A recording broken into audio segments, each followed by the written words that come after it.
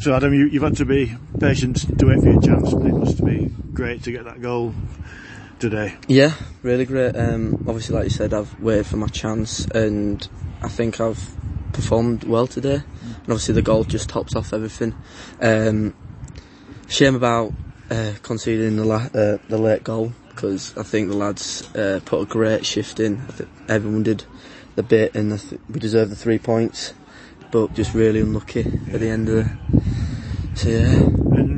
In the second half, you had to do quite a lot of work defensively as well today. Yeah, but anything for the team. I play up top, but even if I have to help out at the back, I'm obliged to do so, because anything for the 3 points and for the team. And it was a nice ball in. Was it from JJ for the cross? Yeah, all I didn't really have to do much really. It's just on the cross. The pace was on the cross, and then all I had to do was just glance it, and it went in. And great feeling.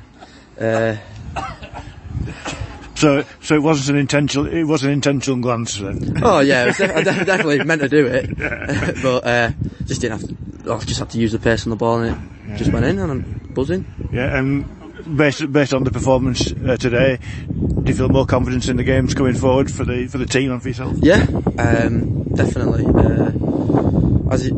We've picked up, is it 5 points in 4 games? Yeah, and that's a great form. Yeah. So I think we can definitely get out of this stage we are, because we don't deserve to be at the bottom of the league. We're a much better team than that. We've just been on the wrong side of results, and me personally, defo, the confidence is always sky high, because if you don't believe in yourself, then no one will.